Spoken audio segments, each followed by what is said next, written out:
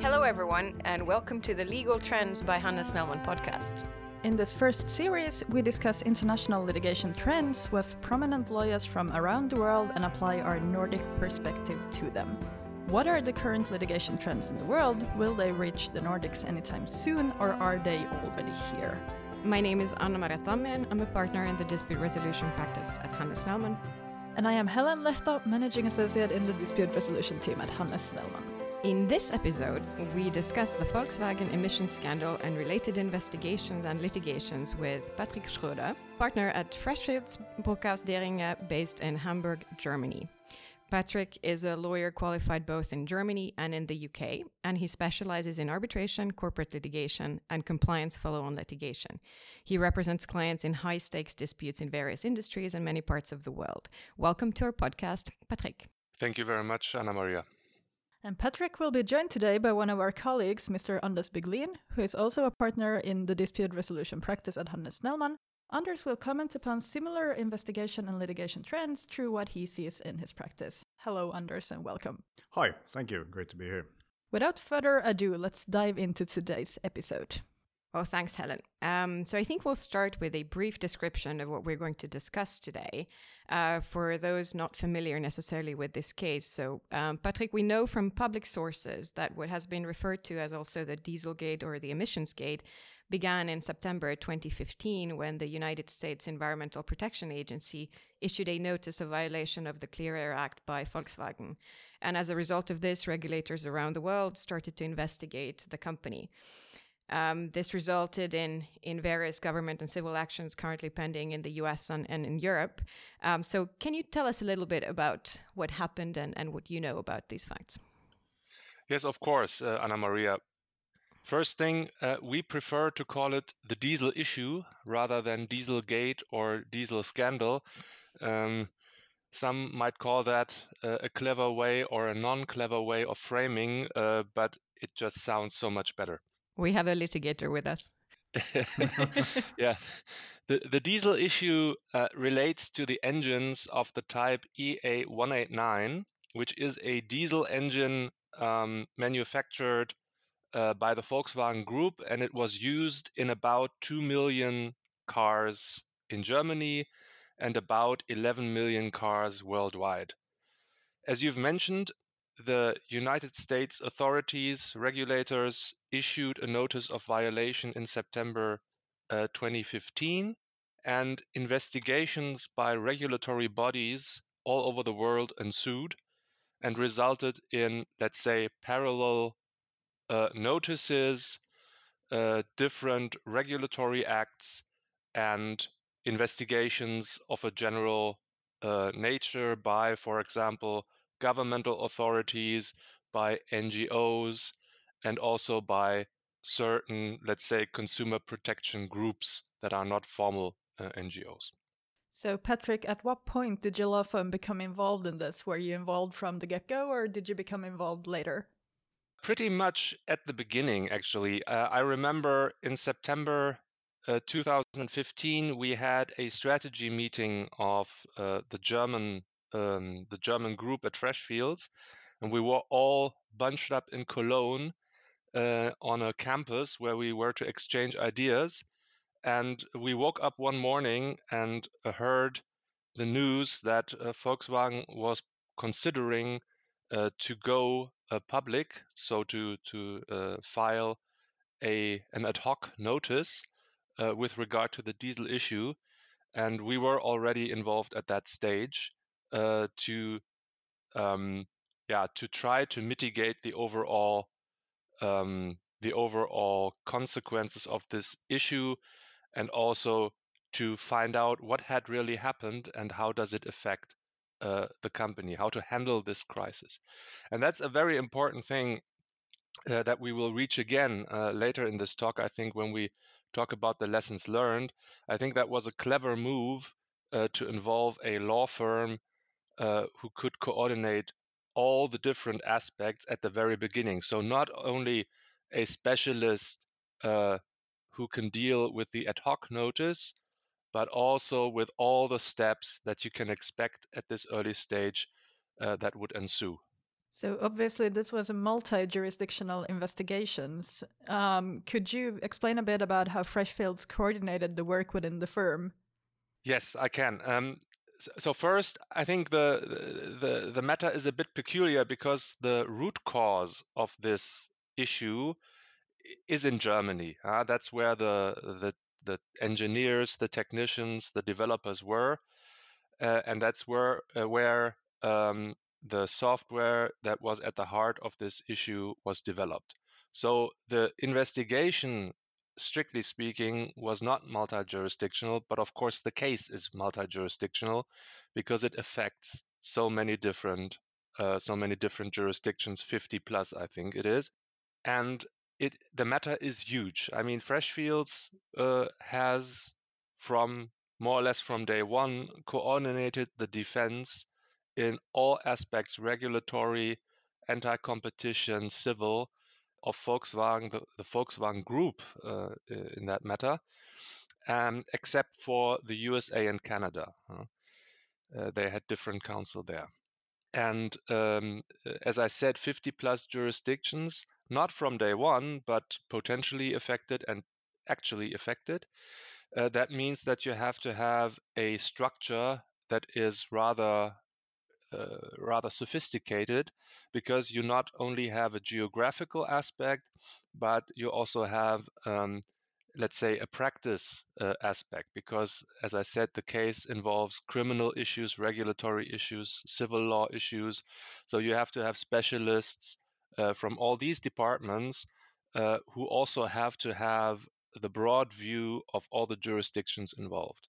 And that is a challenge. So this is the first matter that I have been party to at Freshfields, where we have an international steering group to deal with all the developments in all jurisdictions, and where we need to, to capture this in one small group who needs to be aware basically of everything, not in detail, of course, but aware of all the major developments so that you don't miss anything.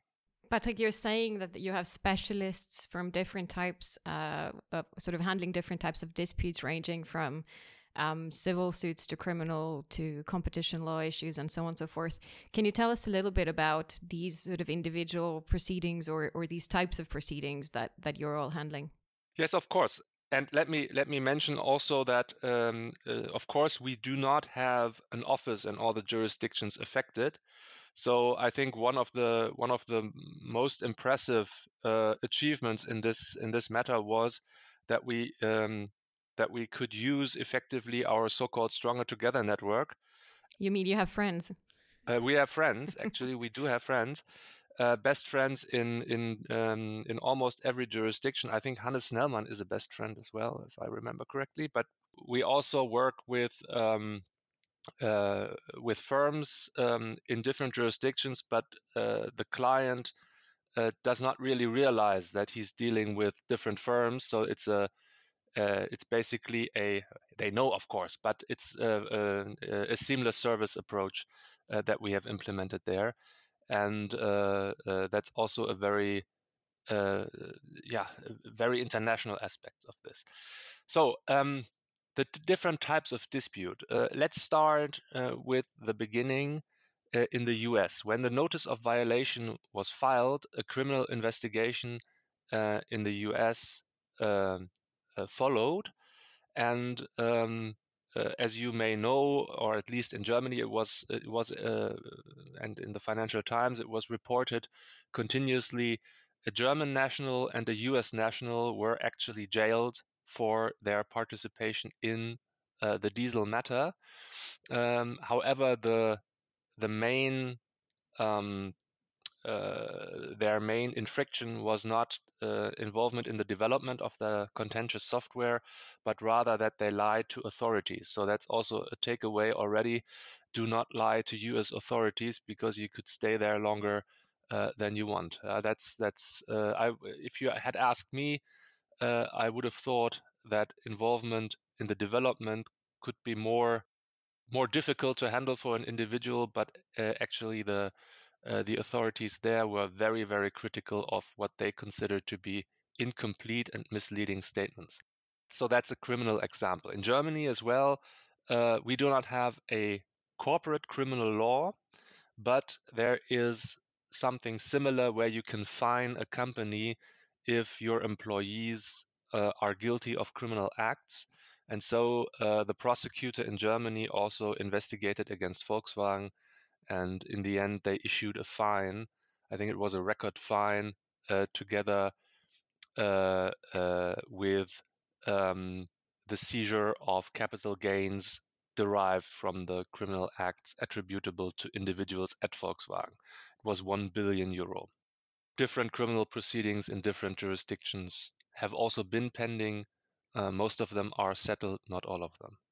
The regulatory side, you have to imagine that, as the EPA initially said, there was a notice of violation, so the cars did not conform to the technical standards applicable in the jurisdiction.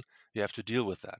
You have to negotiate with the regulators how to remedy the situation. All these cars are, at least in Europe, it's slightly different in the US, but all these cars have been on the road all the time, even when the matter was still investigated.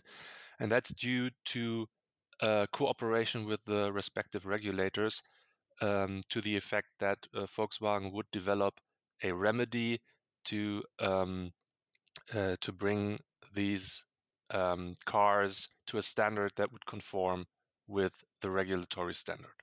Civil claims, I mean, that's obvious. Probably consumers said, okay, if the regulator said the cars do not conform to technical standards, I bought something that's worth less than I was promised. We've argued against that very convincingly, but essentially the courts in Germany said that customers could get compensation. Compensation in Germany, at least, looks this way.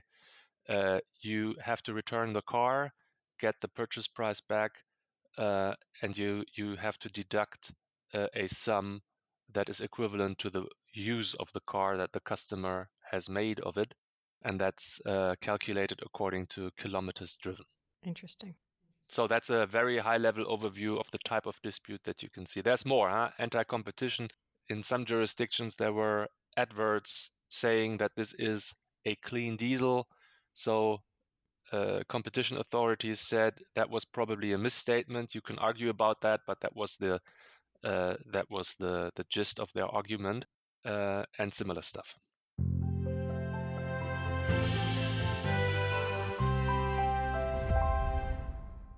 So, Anders, how does this reflect on your experience in the Nordics with sort of similar large investigations and parallel litigations? I mean, the scale is somewhat different here than it is with what Patrick just told us. Yeah, well, just about to say that, I think the first thing you have to realize is that this Volkswagen case is all in all, it's very much different. It's in the sense that it's so huge, and its implications are so global and big that looking at whatever globally what's been going on for any time back, it's really exceptional in that sense. However, I think the key one key takeaway, and I'm happy to hear Patrick about these issues, is that I think many of the things you must have been facing are exactly the same ones, in principle, the themes which you are facing in any kind of investigation. That is to say, first of all, it comes as a surprise. You don't know what is going on. You have to get sort of a grip on the situation very quickly, find out what has happened, but you can't be finding out again too much and starting to create this sort of incriminating material, for which will give rise to all kinds of trouble for you later on. Then there's all kinds. How should you handle communication? What can you say publicly? And what should you not say in order to protect yourself? And all those kinds of issues, and it was very interesting to hear about and these processes you had in place, because I feel in any investigation they are crucial and important, because obviously you need to coordinate, you need to make sure that all decisions are made hand in hand and they work. But on the other hand, you cannot create processes which then again make it impossible for you to act timely, wherever you need to do. And it's still, you can it's easy for anyone to say if I have a dispute where I need to argue A in this country, that I need to coordinate it with whatever is being said in all the other countries. Anyone can realize that, but then going from there to actually coordinating, making the decisions of what can you do and how, and what should you not do, and not get bogged down in that kind of an endless situation, but also getting things moving in a timely way. I guess that's where a lot of challenges arise, and I can only imagine what it must have been like with the really huge cases like the Volkswagen one. I think Anders is, of course, completely right. This is just a standard case, if you want, but it's a bit more complicated than the average case. So it's not unusual in the sense that if you boil it down, there is a compliance issue. There are consequences from different perspectives, as I said, regulatory, criminal, civil, and you have to deal with that. So it boils down to a very simple fact and gets complicated only through external factors. But in the essence, that's what it is. Anders, you are of course also right. I think the coordination can be very difficult to spot, or the need to harmonize approaches can be very difficult to spot, especially between jurisdictions. I think the first major disconnect is between regulatory issues and what we call the civil follow-on claims. That's the major conflict of interest that arises first, because from if you're dealing with the authorities, the reflex is always, we have to admit, we have to say we're sorry, we will do everything we can to make this go away, no problem, don't hurt us, basically. But if you do that, you're stuck with that kind of statement. We are sorry means an admission of guilt or of responsibility, and that can bite you in the civil follow-on cases, because you have basically accepted wrongdoing, and that can have consequences vis-a-vis your customers, and you can win the battle on the regulatory and criminal field, but you'll lose it maybe 2-3 years down the road on the civil side. And the follow-on claims can be as dangerous for the survival of a company as the civil claims are. I'm not talking about Volkswagen now, but that's an observation I think that many have made. The first instinct is always to protect the companies against, for example, blacklisting, against restrictions for public tenders, stuff like that. But you always have to keep in mind what's your exposure on the follow-on claim from day one. And the second issue that you mentioned, how to coordinate between jurisdictions, how have we dealt with that? We have written statements as to the facts in English for every jurisdiction, and we have asked them to use these statements of facts, and if they need additional facts or want to, let's say, portray certain aspects in a slightly different way, they need to coordinate with us at Freshfields, or with the steering group members, so that we ensure that there is not inconsistent or maybe even damaging pleading going on in different jurisdictions. And I think that was very, very interesting, that distinction you made about, regulatory authorities and then follow-on claims. But I think there's also a third aspect, which is really interesting, and that's, when you talk to PR or communications people, how should we handle this exposure in the media, where we will be hanged within the next 15 minutes.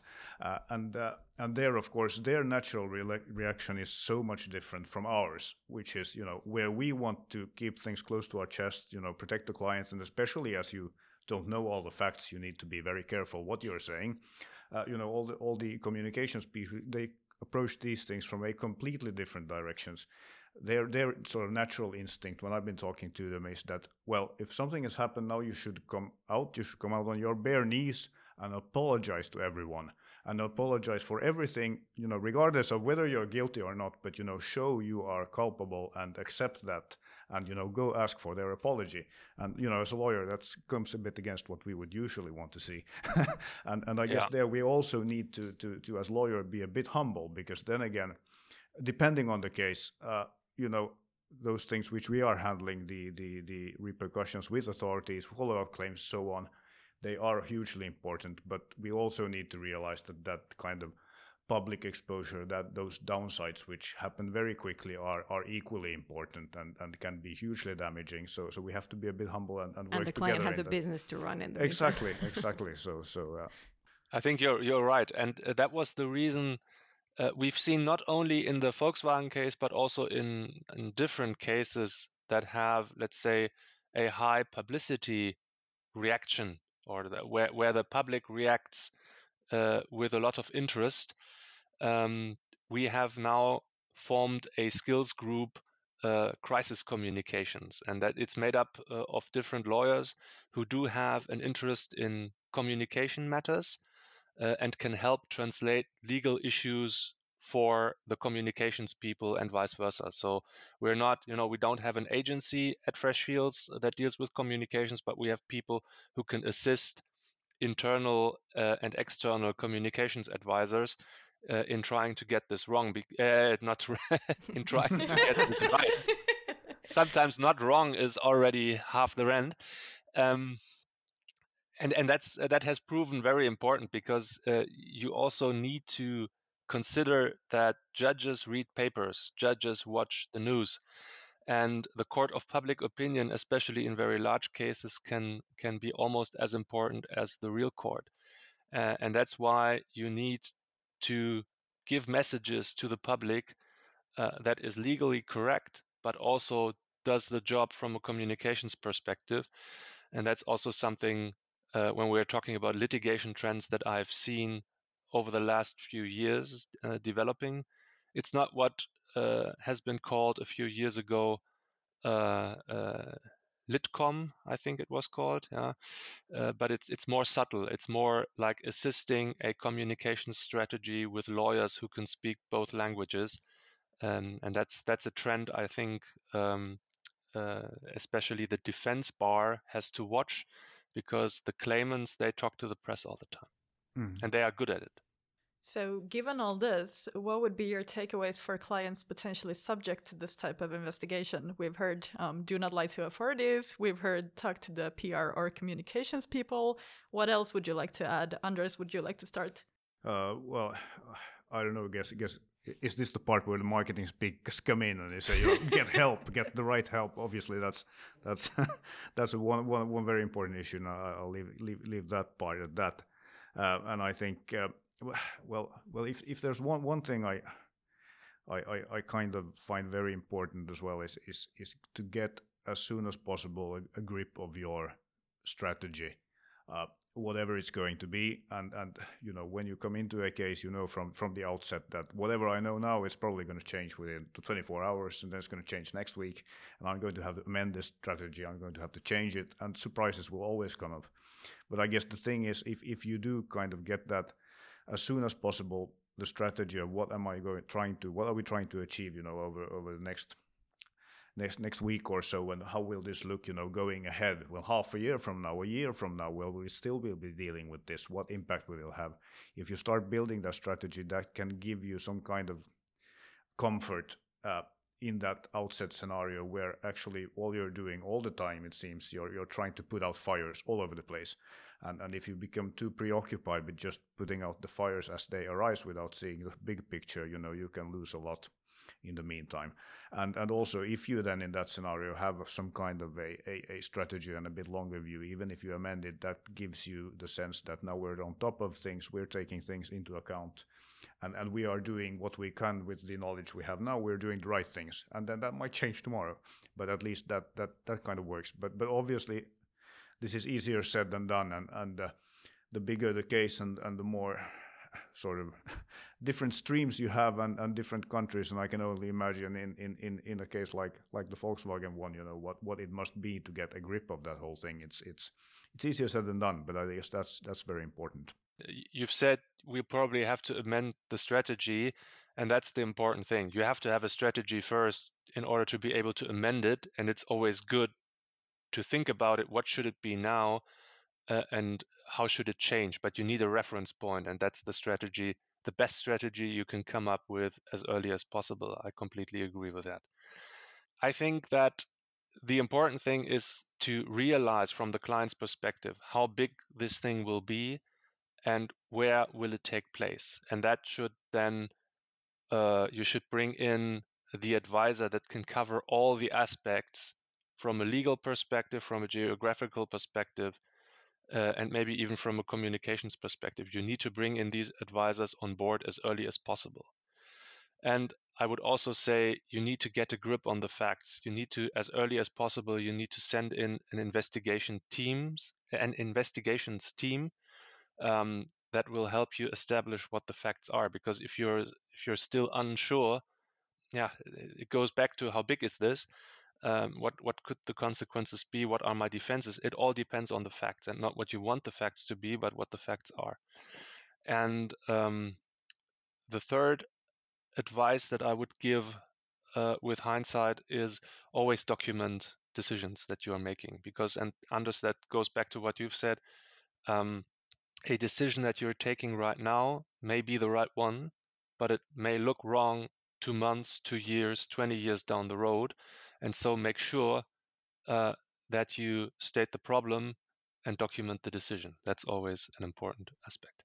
Can I ask Patrick a question here? How have you been sort of in your experience dealing with these situations? Because I completely agree with you on that. That's for sure. But then we know also the other aspect of things, which is when things are looking bad, you don't want that memo where it says, things are looking horrible, we probably are guilty, and this will give rise to all kinds of legitimate follow-up claims. And sometimes creating those kinds of papers, whether they are covered by legal privilege or not, it just doesn't make a lot of sense, and it's really not good in that situation. So how? I mean, do you have the same kind of experience? It's always sort of balancing between the two, and it's rather challenging. Well, two issues arising from that question. I think the first one is not documenting helps against discovery, but it does not help a lot if the board members are being held liable for breaching the business judgment rule later. So I think you have to you have to carefully weigh what you want to do, and most of the time what you're capturing is information. You're just condensing information that's already in the company, and so it's nothing.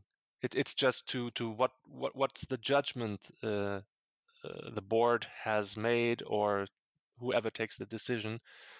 What's the judgment, and on which facts was it based? And most of the time, I think this does not harm. But second issue, if you want to protect against this, have your lawyer draft the advice and keep it at the law firm, because in most jurisdictions, the threshold to get access to papers in possession of your legal advisors, especially in the context of an impending litigation or dispute, is privileged and protected. So it's not perfect protection, but it is protection.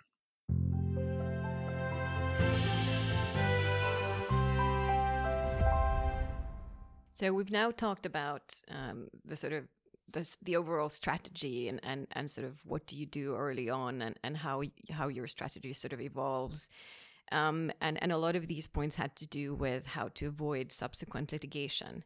So do you have any pointers, Patrick, there early on? Sort of what can you do? You mentioned, settlements, you mentioned the overall strategy.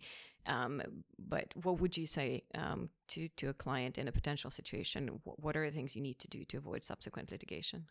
I think to avoid litigation is very difficult, because if there's no protection against being sued, no anti-suit injunction, I doubt it would be successful in a consumer to business case anyway, but so there's no protection against that. The only thing that you can do is you can create a favorable environment in the media that does not, when that tries to avoid a situation in which you are portrayed as corporate evil, so to speak. Difficult, but that's something you can try. And the other thing is I believe that you need to increase your chances of successfully defending, and it starts with knowing your facts completely and not having to change the story, the statement of facts too often. It will be unavoidable, especially in a complicated case, that you have to amend, clarify, specify, but the less you have to do it, the more credible you will sound in the courts. And that's why fact-finding early on is so important. And Anders, anything that you would add to this list? I guess my response would be pretty much along the same lines. I don't have the magic bullet to which can protect you from litigation in the future, and that's other than Finland being a non-litigious society. Yes, but I guess what you can consider is, and this is in different cases, and maybe then in ones which are not as huge and affecting people in 50 different countries, but where you have something which is more sort of easier to handle or more scaled down, there can always be types of cases, certain which you might settle or might be able to handle through sort of right communication and so forth.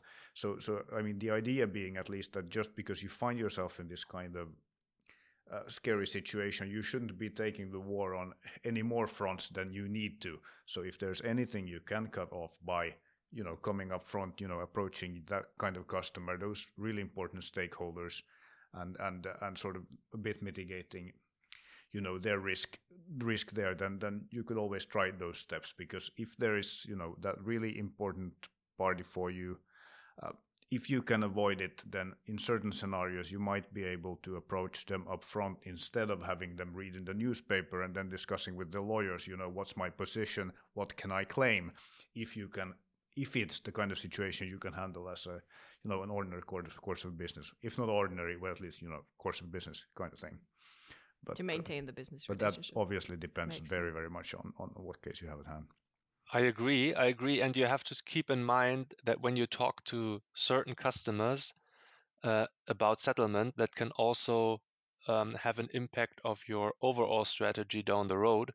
Because if you're saying, I didn't do anything wrong, or you didn't suffer any damages and I'm not liable, that kind of statement becomes difficult to maintain if you settle with large customers, for example, and that's something you have to consider as well. So if your overall strategy is not to pay out anything unless forced by a court judgment, that kind of limits your settlement options, and you have to deal with the customers. I completely agree that you have to deal with strategic customers, but you have to take a different approach. It shouldn't be a settlement.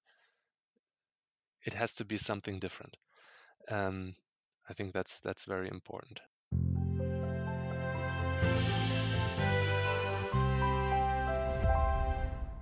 So we are nearing the end of the podcast and would like to wrap up by asking a few more lighthearted questions. We'll be posing the same questions to all of our guests in the litigation series. And I think the first one we've already touched upon, but I'm going to ask it anyway and see if you have anything to add. What is the most interesting litigation development which you have either seen in the last few years or where you anticipate that there will be a prominent litigation in the future?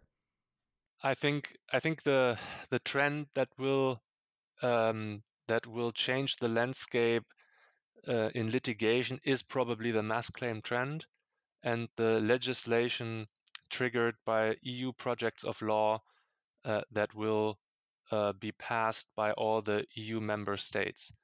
We will not have a uniform class action in Europe, but we will have different mechanisms of how to bring and deal with mass claims.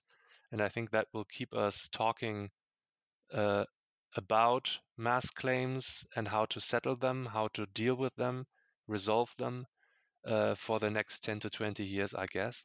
What about Anders? I've been saying for quite a while that society as a whole and the legal landscape is getting more criminal law oriented, so to speak. That things which used to be commercial in nature, just a commercial dispute, now mostly, well, if they don't contain a criminal angle, at least some kind of authority investigation, something. It's almost every big one has this kind of part to it, and I guess now with the regulators, doing their job properly and the push as a whole, to get companies to take more responsibility in every way for any time they sidestep in whatever area it is. I guess that whole thing creates quite a potent mix where we will see things arising, in the future as well. As a Nordic law firm, we also have to ask, what's the most interesting thing that you know about the Nordics, or what's your favorite thing about the Nordics, Patrick? Yeah, my favorite occurrence was with the Nordics was when I commuted via Copenhagen to Estonia, and there was a Finnish guy at the airport who talked to me in Finnish.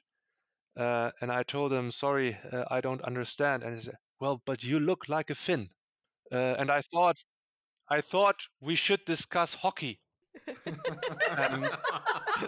I said, yes, we can discuss hockey, but I am a German. And Anders? Well, it's all, from the inside, it's always difficult to answer this kind of question, what's most interesting here. But I guess one interesting thing is, I think, we're sitting here in the complete darkness, eating D-vitamin supplements and drinking too much coffee or vodka. And the funniest thing we can imagine admit now. The funniest thing in Finland, for instance, you can imagine is the Saturday night when you can sit all by yourself in a hot room and sweating so much until you can't take it anymore and you have to get out of there. And that's like our idea of having fun.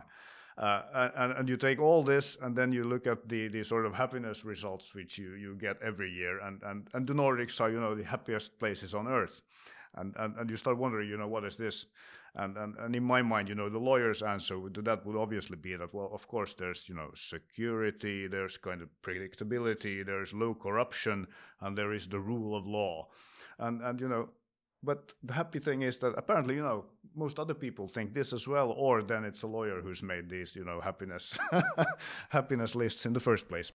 So lastly, we would like to ask you what your funniest moment in a hearing or a courtroom has been. Patrick, would you like to start? Yeah, most moments in a courtroom are not funny in the strict sense. So the only thing vaguely funny that I can report is that I was once in a hearing where the lawyer excused himself and said he had to leave the room for a moment. And after 20 minutes, we got slightly nervous where the guy was going, and it turned out that he had 2 hearings at the same time and tried to attend them both. Didn't go down too well with a judge who asked a bailiff to bring the attorney back to the first hearing. It wasn't a good day for him. Don't do double billing. So I believe Anders may also have a story related to multitasking, or am I wrong? I guess you're wrong. Yeah, I think what came into my mind was well, that's one of those things. It wasn't funny at the time. It wasn't at all funny at the time. But now 10 years later, you can laugh at it maybe. But it was just really, it's kind of very big, interesting dispute. We would be writing, hundreds of pages of submissions, expert witnesses, and so forth, and then went, to the preparatory hearing at the district court, and the opposite counsel was a very, very pleasant, learned colleague who was, and we had a good discussion. We performed at our best, and I think we both presented our clients' cases, really well. And the judge was just trying to get a grip of, all these precedent-setting questions and so forth. And after a while, the judge said, this is all very good. I understand very well what you're saying, but I'm having a problem with the big thing here is all these abbreviations. And there was this sort of long silence, and then, a colleague and I asked, abbreviations, obviously, if there's anything we can explain, let us know. What kind of abbreviations, for instance? And then after this 2 hours of the preparatory hearing, the judge says, well, the thing is, it appears the main thing in dispute here are these MEURs, tens and hundreds of these MEURs, what are they? And there was this long silence, and my colleague and I just looked at each other and then said, Judge, those are, millions of euros. and that just comes to that is just to explain, how it sometimes is, you can perform, objectively speaking, at your best and saying all the right things, but if the person you're speaking to doesn't understand, what you're talking about at the outset, it might all go wrong. So we started over again, and as said, I can laugh at it now, but it wasn't funny at the time. But he got the point. I mean, at the end of the day, most cases are about millions of euros. Yes, exactly. Thank you very much, Patrick and Anders, for spending your time with us today. Thank you very much. It's been a pleasure. Thank you. It's a pleasure being here. Yes, thank you so much. We hope you have enjoyed this episode. We will be back soon with more. In the meantime, we would love to hear from you. If you enjoyed this episode or wish to continue the discussion online, please follow our LinkedIn profile or other Handelsdamen social media channels.